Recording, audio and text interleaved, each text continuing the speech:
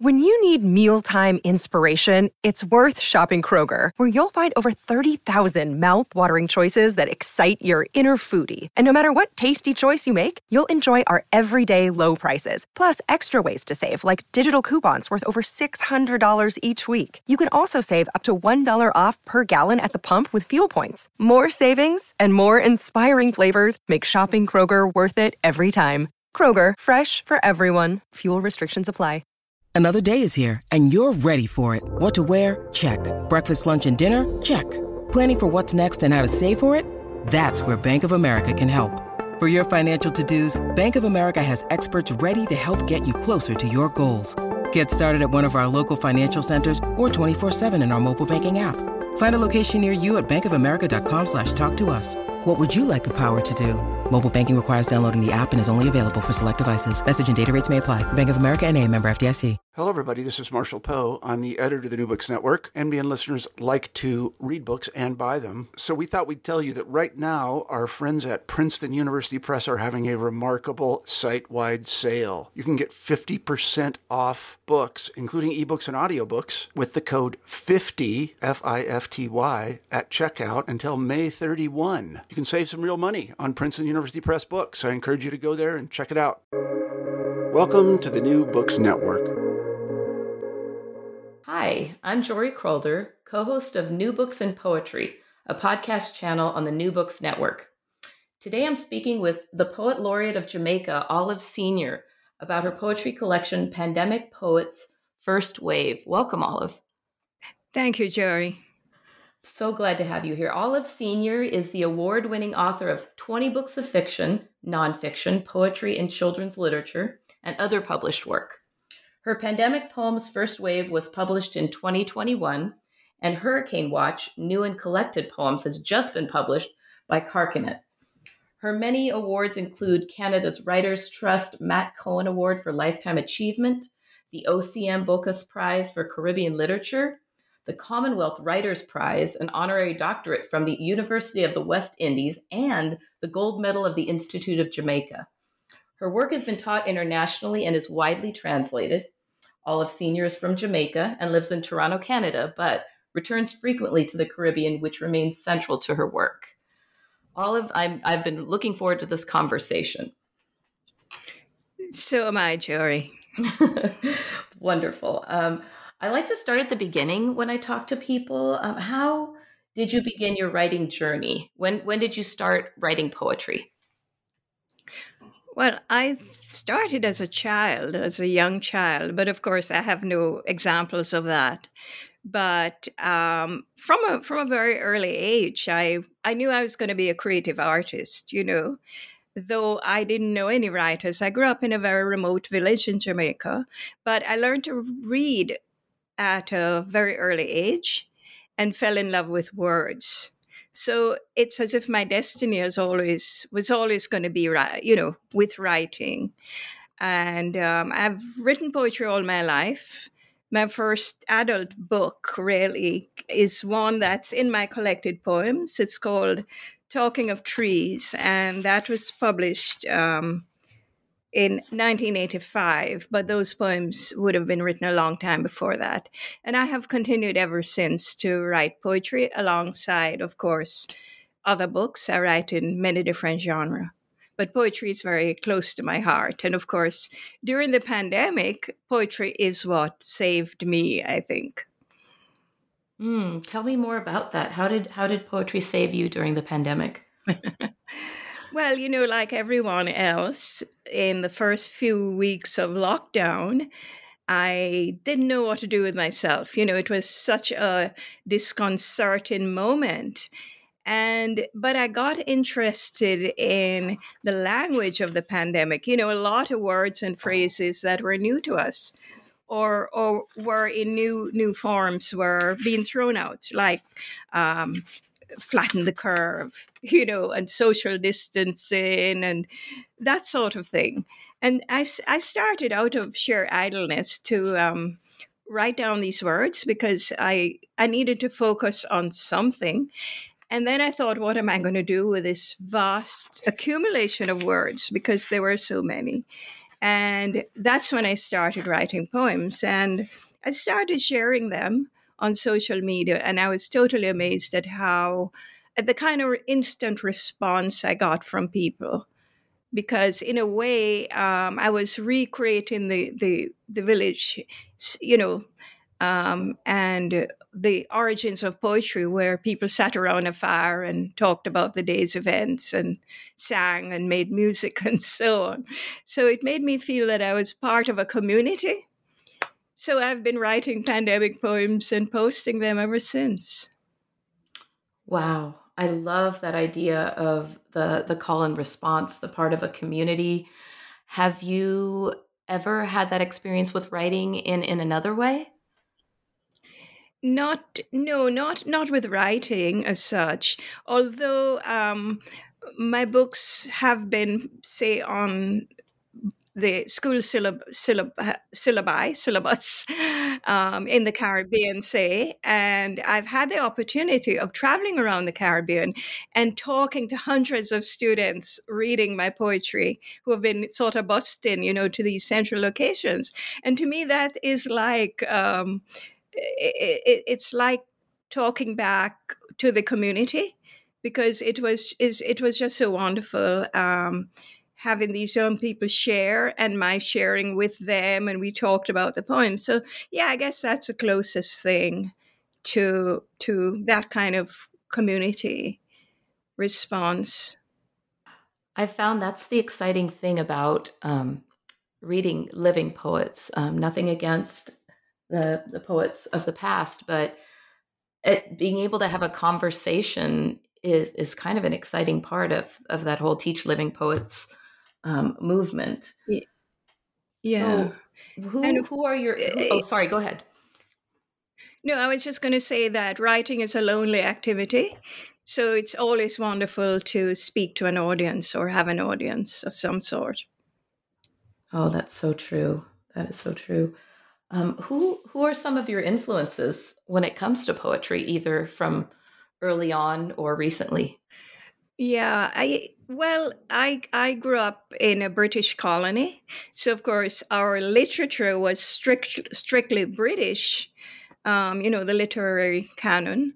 And so I grew up with, Keats and Wordsworth and Shakespeare and so on and so forth, which I quite enjoyed and which shaped me in a way. But as an adult, when I started to write seriously as an adult, I would say that some of my influences were socially conscious writers like Muriel Rukeyser is one, the American poet, Pablo Neruda, and lately I've turned to Walt Whitman, because in a way I want to write poetry that is simple and that is not too complicated. I want to get over the idea that poetry is something that only belongs to one class of person and has to be complicated and difficult to understand and so on. So, and I write out of a social conscience. So I think the poets who influence me are the ones that are doing the same. Wow, definitely. And you just reminded me of your poem, Underlying Conditions. I'm wondering if you'd be willing to read that for us. Yes. Right. Yeah. Because this pandemic has really taught us a lot, hasn't it, about society? Not, it's not just a health issue. It's a social and economic issue. So this is U for Underlying Conditions. And I should mention that these are alphabet poems. So anyway, a pandemic is a democratic event, we're told, the great equalizer, which makes us all equally at risk. But the toll keeper knows who goes first: the aged and the sickly, the immunocompromised, and those on the darker side who are being taken disproportionately quickly. It is not the melanin, no. Death has no prejudice. but it can unmask society's pathology, laying bare the sickness that was always there, the social and economic inequalities that provide death with one's address. Studies show disempowerment makes people ill. Factories might be closed, but the manufacture of inequality never ceases. Communities of color are the most exposed. As the pressure of underlying conditions increases, they are the ones most quickly summoned to pay the toll. Mm, thank you so much. I'm wondering, in this collection and maybe in your poetry in general, you talk about being socially conscious in your writing. How do you decide how and how much to weave in the effects in this book, particularly the pandemic had on revealing systemic racism? Yeah, well, I should explain that my writing in this book is very different from how I normally write poetry. Because here I was the getting across a point was more important to me than the form or the craft of poetry. So a lot of the poems in here, in fact, are quite prosaic or prosy. But this is a case where I wanted to get my point across. Whereas with my other poetry, I try to be very nuanced, very subtle. And so I am not trying to clobber the reader over the head with anything, or with ideas or so on. I try to find other ways of expressing, of getting my ideas across. And I use a lot of different techniques, one of which is the voice. I assume persona. I take on the voices of people who are involved in activities and are best able to express what these activities or what they're suffering or the beliefs and so on might be about. So I'm much more conscious of distancing myself as a poet from the subject matter in my other poetry than I am in pandemic poems, in which I would say I'm very engaged in Oh, a very obvious kind of way. definitely. Oh my goodness. That reminds me of something you said in your preface about using found poetry and a form called Sena, I think you pronounce it, Yeah. which is using found poetry as a whole. And I wonder if you could tell us a little bit more about your use of that, and then maybe we can hear W for Workers is one of the poems that I found. Yes, this is just a technique where you extract actual voices of people and then put it all together. It's a very old kind of technique, but I use that quite a bit in this book because I felt that I could not speak on behalf of people, say like the workers or the people in hospitals and so on, because I don't have that experience, and it would be outrageous of me as an outsider to try and tell their story. So I chose to use their voices and to just select out telling moments from their speech, telling sentences, and then assembling that to have an overall effect, which is really what this kind of poem is about. It's about creating an effect and an impact using different voices or being selective in choosing words spoken or written by others. Oh my goodness. Yeah, I'd love to hear Workers if your W is for Workers if you're willing. Yeah. Page 41. Well, the I think it first is. part of it is me, and then after that, after that, it is the voice of workers. Awesome. Once we were faceless, then service workers. Now labeled essential, we have become heroes. Do not call us heroes. That's the kind of rhetoric that sends young people off to war, though we too are in the struggle because we have no choice. We are on the front lines, yes, but stop trying to speak for us. We have a voice. We are risk takers, but we don't want praise. We just want a decent wage. And then here are the voices. Calling me a hero only makes you feel better. We are not heroes. We're hostages. Work or starve. I feel like essential just stands for exhausted and expendable. As a grocery worker, I'm essential and I get a starvation wage for others to eat. That's a fast food worker. All day, using hand sanitizer between every customer, my hands have become raw. My muscles ache from all the extra wiping down of our conveyor belt. That's a grocery store cashier. The distance principle, 6 feet between people, does not work in agriculture. That's a strawberry picker. And anonymous. I'm not a hero. I'm just in debt.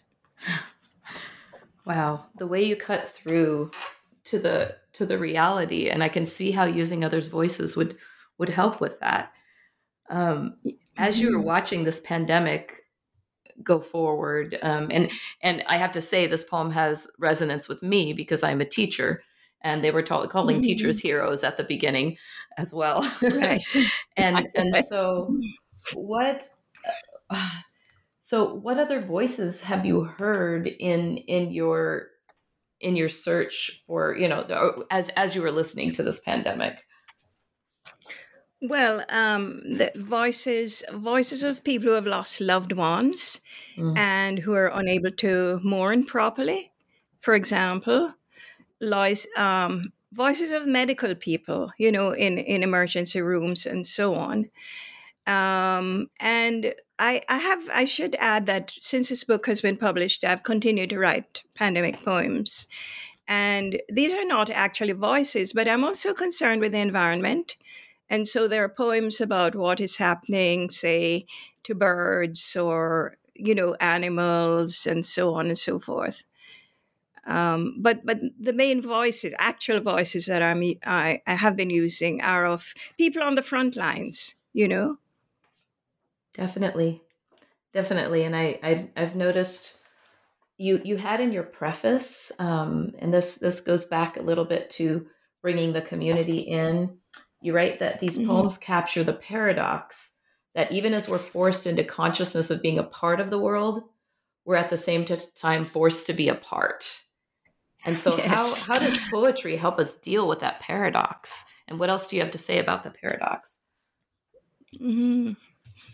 Well, for one thing, what poetry does can do is encapsulate ideas and express them in a very compact way, in a very short way.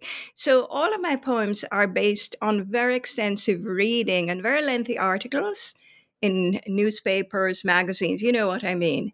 And so my job as a poet is to boil all of that down, so to speak, and reduce it to a very simple form that I give back to the reader, who then says, aha, I didn't realize that, because it's a way of waking people up to what is essential to it. But the thing is, we are still very separate. We are still in our own little corner. And yet we are more conscious than ever of being a part of the world, of, we've become so globalized.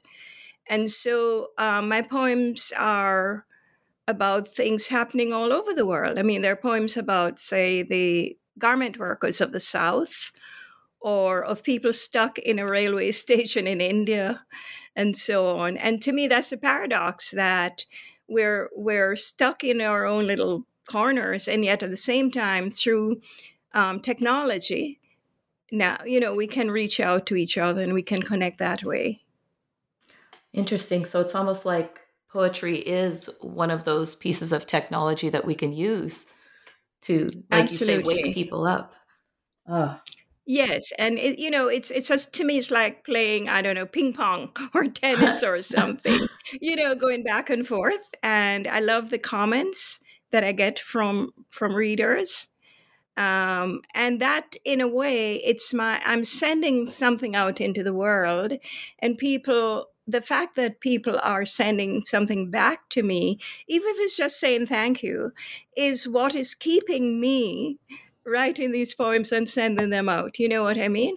So it's been a major way for me of connecting with the world, even though I'm mainly isolated, you know?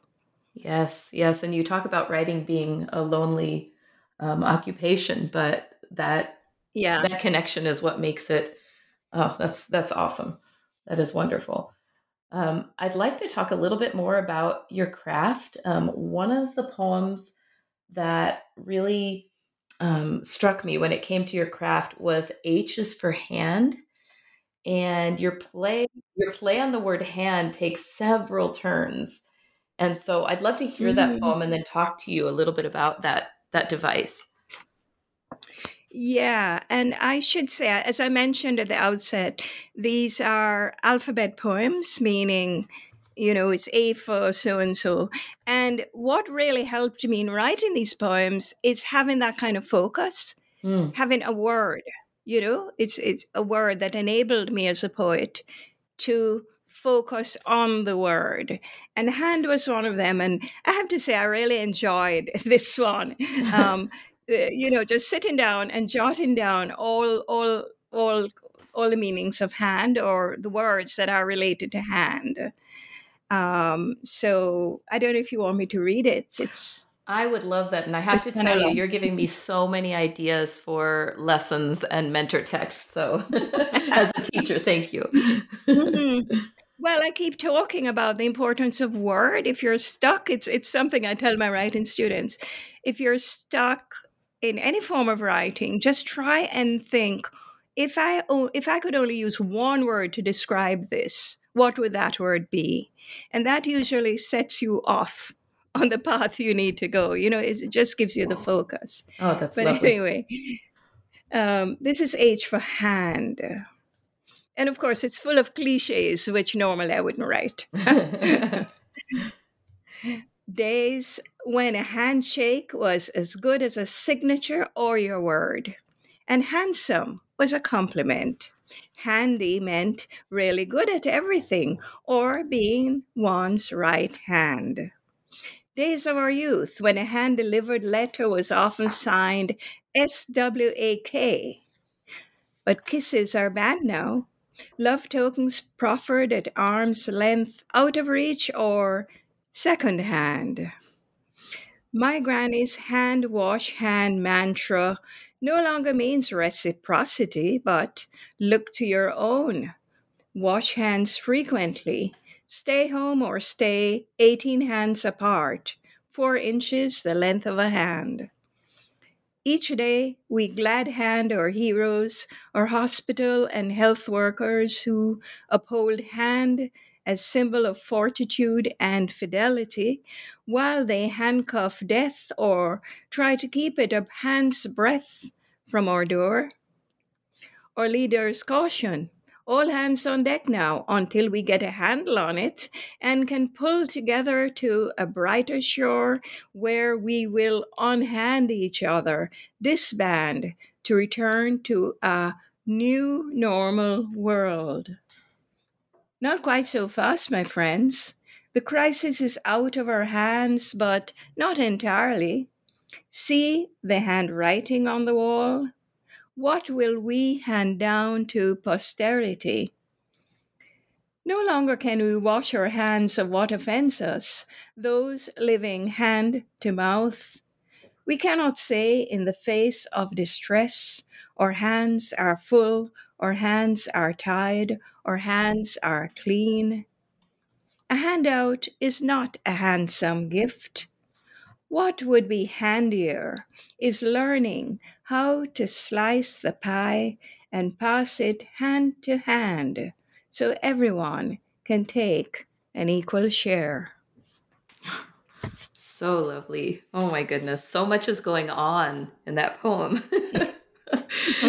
So tell me a little bit more about your process or anything that you emphasized in that Yeah, poem. well, the process of writing these pandemic poems is, first of all, I read and absorb a lot of material. I have to confess, I'm a print I'm very print oriented. Mm. So a lot of my information, I read about 6 newspapers in the morning. When I say read, I skim and go through Mm. to get a sense. I like to know what's happening in the world, and I read anything to do with the pandemic or climate or those issues, and then I make notes, but I have to find something in that issue or topic that sort of resonates with me. So I've written down a lot of things that I haven't written a poem about because something in the event has to trigger a sort of response in me that will enable me to write the poem. It's very hard for me to explain that process, but and then once I decide, okay, I'm going to write the poem about this particular topic, and then think about language, because poetry is based on nothing but language, and so I need to find the right words. And I like wordplay. I like playing with words and finding meanings and etc. So it's a process that I go through with each poem, to first of all to break down very complex information in a way that I have to understand it first of all, and then trying to find a way of distilling that information and then finding the right words to express it in a very brief and simple way. So it's quite a challenge, actually, but one that I have to confess that during this time, I welcome the challenge because it keeps me from falling into sort of depression, and Oh it, yes. it's We all need our creative outlets that feed us, and that sounds like a lot absolutely. of fun, actually. Yeah, it's fun. And I say to my writing student, writing is hard work. People don't realize that. It's hard work. It's something you do alone and so on. So you should enjoy what you're doing. And if I find I'm not enjoying what I'm doing, I know I'm on the wrong path. And I've certainly enjoyed these pandemic poems and the sense of urgency I get that, oh my goodness, it's been several days now. I haven't posted a pandemic poem. I better, write a new one. So it's been a good way. It's kept me going. Let's put it that way. Oh, definitely. And how can people follow you on Twitter? What is your handle so that they can follow your poems as you put them out? Oh my goodness, I don't even know. I think it's just Olive Senior Twitter. I think so. I- I'm not very, Oh, that's okay. I although I think I post know. things. I think it's Olive Senior / Twitter. Although I use Twitter and Facebook, I'm not very savvy, and I'm totally embarrassed. Oh no, it's not Um, it's not embarrassing at all because the fact that you use it is what matters, right? yeah, Yes. it's yeah.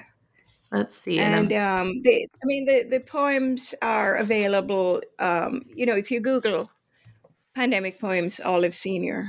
definitely. And I It's found your handle, and it is simply at Olive Senior. And so that's exciting. Thank you so much. I know Oh dear. that's Oh, I'm so wonderful. embarrassed. Yeah. No, I'm so glad. I'm so glad that you're putting them out there, and it's a living piece of poetry. We can find it every day. Yeah. Hey, it's Kaylee Cuoco for Priceline. Ready to go to your happy place for a happy price? Well, why didn't you say so? Just download the Priceline app right now and save up to 60% on hotels. So whether it's Cousin Kevin's Kazoo concert in Kansas City, go Kevin, or Becky's Bachelorette Bash in Bermuda, you never have to miss a trip ever again. So download the Priceline app today. Your savings are waiting. Go to your happy place for a happy price. Go to your happy price, Priceline. Oh, that's so Yeah, and wonderful. it's in a way it's memorializing a moment. I didn't expect it to go into 3 years. Mm. And the poems in this book are a record of part of the first year. The ones I'm writing now, I'd probably end up doing another book, and they would be, another year and so on. So it's not just poetry to me. I'm conscious of the fact that it's a record of a time that we're living through. My only concern is that perhaps in a few years' time, people might have forgotten or younger people will come along and not get all of the references, Oh, But yes. I'm certainly conscious that this is a memory aid to a moment that is of such significance to all of us. Definitely, definitely. I can see that. And you mentioned a couple times that your poems all start with letters of the alphabet and a word that starts with this letter, Mhm. almost like a child's reading primer or nursery rhyme. Um, Yes. and can you tell me a little bit more about the structure? You talked about it as being a way to, note what the words are. Um, Mhm. Anything else you can tell me And about that? well, really, it's a way for forcing me as a poet to focus. So, for instance, there's an issue, say, of wearing a mask. How do you communicate with people wearing a mask? And I reduce that to S for smile, because smiling is something we can't do. I'm just looking to see what examples there are.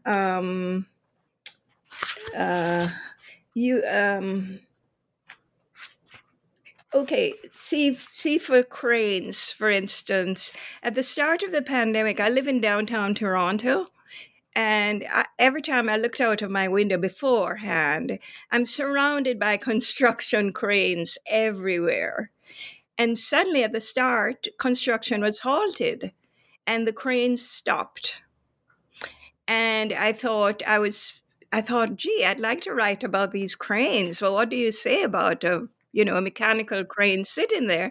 And I suddenly realized that it coincided with the migratory flights of rail cranes. So then I wrote, see, I was able to write this poem, See for Cranes, which is comparing the mechanical cranes and the joyful mating flight of other cranes. I'm not sure that's a good example of. I know what you're asking.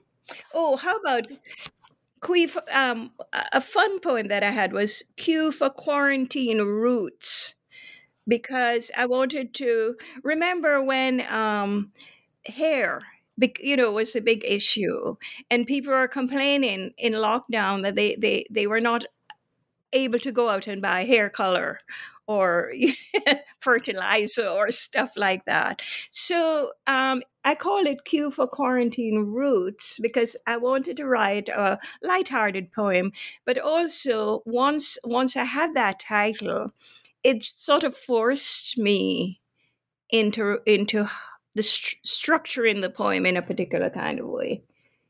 So these just choosing a word or a phrase is more for my convenience than anyway. It's helping the poet to structure the poem. Or Double for Waiting, which is about a set of people who are stuck in a Indian train station for a long how half the world it's really collateral damage for half the world.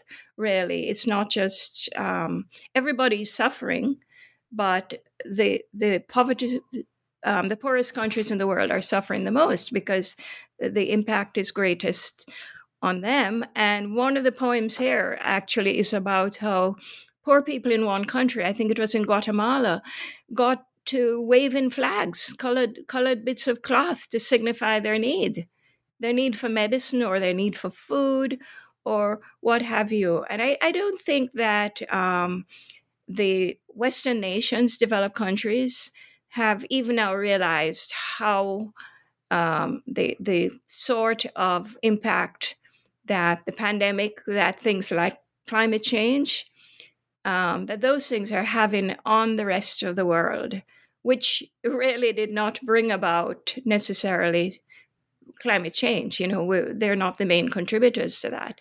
And yet, so that's what I mean by collateral damage, that people who are sometimes not involved or innocent become the recipients of the worst damage from, whether it's a capitalist system or which, whatever is happening in the developed world has the greatest impact on people in the right. And it's so immediate, world, but then it brings us into the collective, into the universal. Oh, that is so beautiful. And you talk about how the letters are a device for helping you to focus on different things, but it's almost like, as we were talking, I'm realizing this is a primer for us, because we haven't been through these 3 years of pandemic before. We're all just trying to figure out, what is happening? What does it mean? It's wonderful. It's a primer for the pandemic. Yes, well, this is a huge book. It's Hurricane Watch, New and Collected Poems. So it's really a collection of my first 4 poetry books, the complete books, as well as a new collection of poetry. So it's everything in here, really. It doesn't include, yeah, it's huge. It's beautiful. It doesn't include pandemic poems because I'm treating that as totally separate. So it's quite exciting for me because it's really and truly, it gave me the opportunity to really look at all my poetry, which is not something that I normally do, from my earliest published poetry up to the present. I cannot wait to hear some of them, because as I was mentioning to you before, I've read some of your poetry before, Plants, and I'm assuming that poetry collection will be in there from Gardening in the Tropics. So exciting. Yeah, I have a lot of themes that run through actually the 4 collections, which amazes me. One is environmental and history, because essentially I see myself as a gardener, where to garden, the first thing you have to do is clear the space out of old and outmoded and stuff, and then you dig. And so I've been digging. I've been digging into our history and so on. And so a lot of my poems are about, I talk about 1492, Columbus's arrival in the Caribbean New World, is a foundational myth for me, because this is when what the so-called New World, the Americas, a whole new paradigm of human relationships was introduced. That is the inequalities of people, because, Columbus and subsequent conquistadors did not believe that the native peoples were even human, And so, excuse me. My argument is that we are still processing that and living through that moment of encounter, 500 and many more years after. So a lot of my poems are really about that, I've done a lot of research into the indigenous people of the Caribbean, because we were told nothing in our history books, or very little about them, and so on. So, and then, of course, we were told very little about the subsequent history of, say, the Caribbean, where I come from, which is one of enslavement and then indenture, the plantation system and so on. So I've been pursuing this history all along in these books. And maybe I'll read a poem I wrote a book called Shell, which was to mark the 200th anniversary of the abolition of this slave trade. So a lot of the poems are not specifically about slavery, but about the legacies, both in the Caribbean and in Britain, in the metropole, because of all the wealth from these countries, from slavery, went to build up metropolitan countries. And one of the things I'm concerned about as a writer is to try to be the instrument through which voices that have been written out of history can be heard. So I'll just read one poem about that, which is the plantation owners in the Caribbean, and there was enormous wealth there from sugar. They often, out of vanity, commissioned plantation maps, which were surveys, but also beautiful renderings of the layout of the plantation and so on. They're works of art. And there are hundreds of them in the collection of the National Library of Jamaica. And historian Barry Higman has actually wrote a book based on them called Jamaica Surveyed. And the significant thing for me was that 25% of these maps show the village area as a blank. In other words, the village is where the enslaved people lived, and some of these plantations were huge, Caribbean plantations. They had hundreds of people. So the people who made possible the functioning of the plantation and the wealth are erased from these maps. So I wrote a little poem called Join the Dots. It's a ghost story in the voice of a child who connects with some people who lived in this village hundreds of years ago. We played at Join the Dots, Grandma and me, but never could we win the prize, for I saw pictures she could not see. They said I had clear-seeing eyes. Our house was built on land where once a village stood, where fragments floating in the air sometimes cried out for personhood. They pounded on the rooftop, tore at the gutter. Hush, it is the wind, Grandma said, but I knew better, though I would never utter a word, for I was sworn to secrets. This is where we once lived too, the children said. We'd like to play with you. When I could not sleep for black dots floating, Grandma said, hush, I'll bring you cocoa tea sweetened with cane sugar and a hint of nutmeg. That will calm you down. I tried to share it with my ghostly friends who said they lived in land snail shells and sailed all night the village round. Their old one said, no, you drink up, child. For this our bodies turned to dust, ground into fields of sugarcane, of cocoa walks, of nutmeg groves. Drink in remembrance of us. I drain the cup. The cocoa, cane sugar, the nutmeg touched me so sweetly. I'd sleep long, sleep deeply. Oh my goodness. That is eerie and wonderful and delicious and terrifying at the same time. Oh my goodness.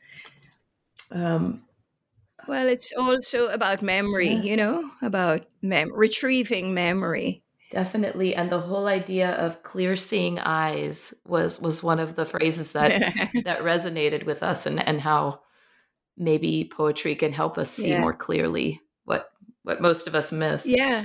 And it's children that are the ones that can do that. Exactly. That's why the final collection of my book is called Eyed, E-Y-E-D. Ooh. And I should also add that I write fiction as well, and a lot of my short stories are concerned precisely with children, from their point of view, because they can see so clearly. They can see so many things that adults miss. And they bring a freshness and innocence, to the table that I like. Absolutely, 100%. Is there anything else you'd like to read me from your upcoming collection? If you have time, we do. We do have a little more time for one more at least. Yes. Okay. Because I also like to have a light touch in my writing, no matter what I'm writing, no matter how serious the subject matter, because to me, this is part of who we are as Caribbean people. We take serious thing make joke, as we say, we laugh. And so this is lighthearted. As we know, in the Caribbean, in a lot of cultures, women are both mothers and fathers. They produce and they reproduce. So this is a poem from Gardening in the Tropics called Tropic Love. Gardening in the tropics, you hear poetry in some unexpected places.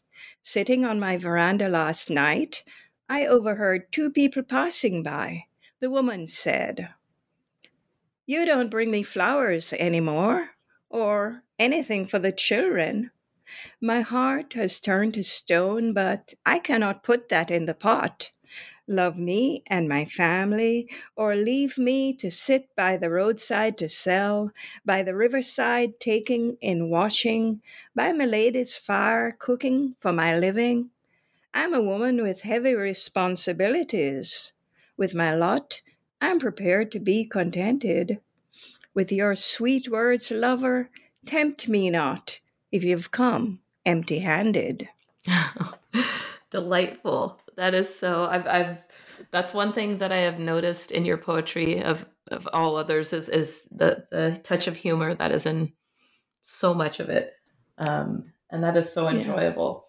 There's one more question that I like to ask at the end of my interviews, and that is, what is there anything you're reading right now that's inspiring, sustaining, or feeding you during these challenging times? Oh dear. I I'm reading poetry, but I always read poetry. And I'm always thinking of things that I want to write, and of so I tend to read a lot of nonfiction at the moment. I read history, anthropology, that sort of thing, as a way of informing myself. And I'm still very much interested in the indigenous populations of the Caribbean, who originally, it is believed, came from Central and South America. So, that it takes me back to that as well. So a lot of my reading is just to inform my other work. I can't think of anything, a title right now. No, that's wonderful. But I tend to read a lot of nonfiction, and I find I would normally read a lot of fiction, but I have found with the pandemic, I find it very hard to concentrate on fiction. I don't know why, other than detective fiction, which is my form of escapism. I totally understand and commiserate with that. Okay, well, thank you so much for joining me, Olive. This has been a delightful conversation. Thank you, Jory. It's been my pleasure. I've really enjoyed it. And thanks for giving me this opportunity to talk to a wider audience. It's been great. Once again, I'm Jory Cruller, co-host of the New Books in Poetry, a podcast channel on the New Books Network. And I've spoken to Olive Senior today.